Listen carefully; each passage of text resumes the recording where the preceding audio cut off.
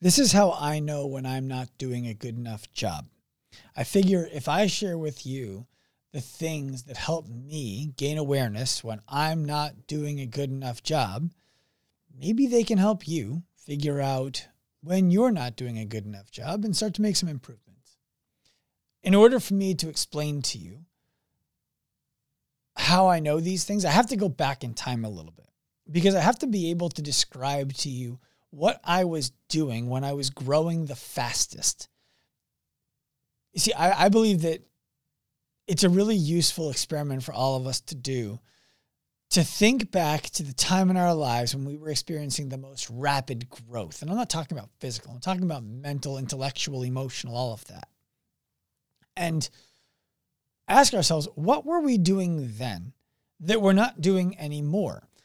Because it's natural to think I've aged past that. I've grown beyond that. I no longer need to do those things because I've earned the right to no longer do those things. I've achieved something that allows me to no longer need to do that.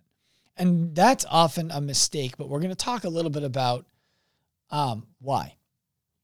So first and foremost, when I was experiencing the most rapid growth in my life and my career, they were happening at the same time. I had hired a mentor who told me if I wanted to be more successful in business, I needed to become a better person. And I didn't really understand what that meant at first, but we worked through it. And effectively what he taught me was that I need to stop treating people the way I want to be treated, and I need to start treating them the way that they want to be treated. So I took that to the absolute maximum degree that could be taken. And I started taking care of my clients who I was working with in my clinic and in my gym. I started taking care of them in unreasonable ways. So for example, I would jump on a plane and go see a client of mine who I was working with remotely. I would invite clients to fly into town and I would dedicate 3 days and have them stay at my house. I was doing absurd things that just don't make any sense for a business model. And those are the things that led to the most growth. I was working with Olympic medalists who don't even speak English, which meant I had to communicate without a translator, by the way, because if their coach knew they were working with somebody outside of their Olympic team's organization, they would have had hell to pay. So I was communicating with an Olympic medalist through hand gestures and body movements. I kid you not. And the guy went out and won the bronze that year. Then I had professional baseball players flying out to my clinic to see me because their team doctor and the physical therapist who they had gone to see didn't have answers for them. And either their career was going to be cut short, they weren't going to make it to the bigs, or they were playing through pain for years and they wanted to be able to stop. They were getting sent to me by strength and conditioning coaches, by other doctors, by their friends, and by fellow players. I also had CrossFit Games athletes and CrossFit Games champions flying out. At the CrossFit Games in 2017, the Airbnb I was staying at was effectively a walk-in clinic. I had over 40 athletes who I was supporting at the games that year, including champions, including the first place team and the second place team, which was weird, by the way, in case you were curious. The answer to that is yes, it was weird. I was working with the most elite of elite when it comes to athletes in the world. And those people, because I was doing well by them, were talking about me. If you know anything about me, you know that I always forget to take the photo with the person I'm doing the podcast with.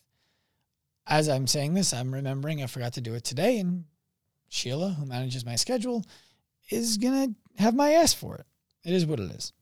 So anyway, I was doing unreasonable stuff for these people, flying out to see them, talking to them about their marriages extensively, by the way. I've had people who flew out to my house who were clients of mine just to talk about their marriages.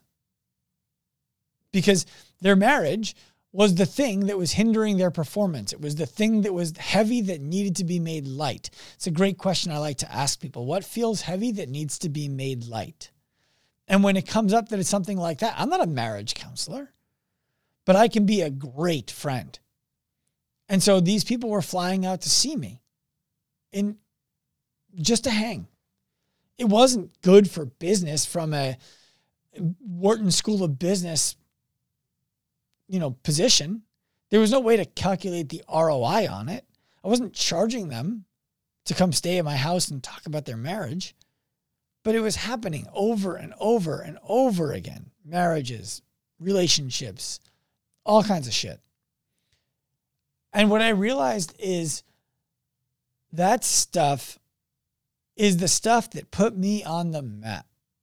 That's the stuff that made me the guy everybody wanted to come and see. And it wasn't that anybody even knew I was doing that. It was that everybody knew that all of these elite athletes were talking about the same guy. They were all talking about me. Nobody asked them why. Everybody just saw all of these elite people are talking about Sean.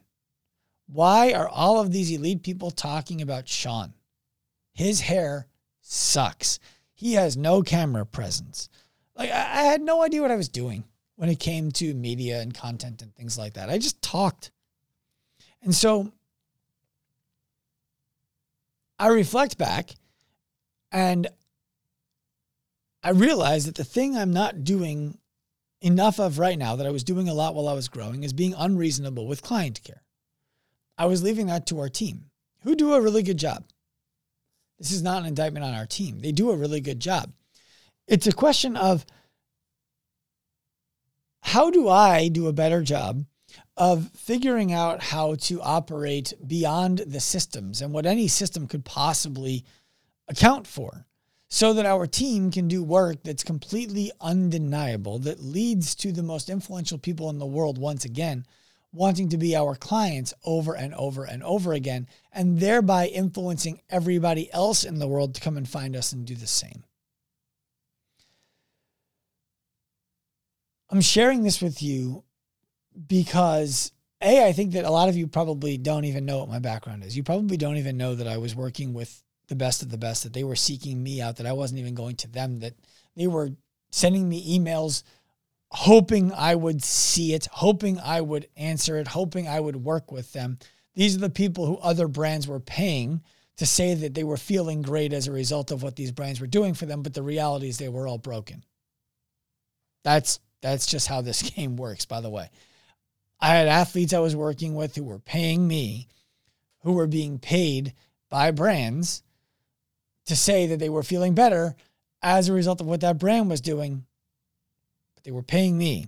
Now, I know they weren't even using what that brand was doing.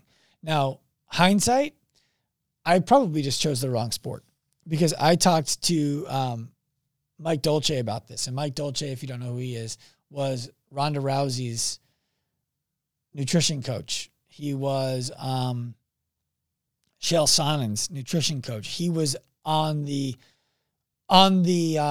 crest of the wave with the UFC as it was becoming more and more popular. And he had similar situations, but the difference is those athletes were making money. And so when brands would come and approach them and ask them to pretend it was them who did the work and not Mike, they just told the brands to kick rocks. I didn't find myself in that same situation. I didn't have the maturity that Mike had. So, that happened. But anyway, the exercise of going back to what was I doing more of when I was growing fastest that I'm stopped doing now has led me to realize that I've just become too reasonable. I've become too focused on the expected, and too focused on systems, and too focused on what's repeatable. And I share that with you because I want you to know that there's going to be change coming down the pipe at Active Life, and whether that's relevant to you or not is neither here nor there. It's that I own and operate a company of more than 30 employees. I value each and every one of them. And sometimes it feels like it's difficult to move the ship left or right as fast as I would like to. It's, when you're by yourself, you're operating like you're on a jet ski. When you start adding people to the team, it's like you're on a speedboat. And eventually it starts to feel bigger and bigger and bigger and harder to move, because one small decision can affect 6 different people and then all of the clients who they serve. And I've allowed myself to get to a place where it feels more like a cruise liner, when we're certainly not a cruise liner size company, not even close.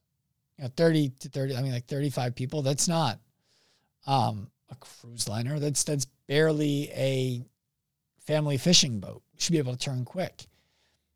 All that being said, it's scary and it's difficult to do the things that I believe we need to do. And we're going to do them anyway, simply because I went through this exercise.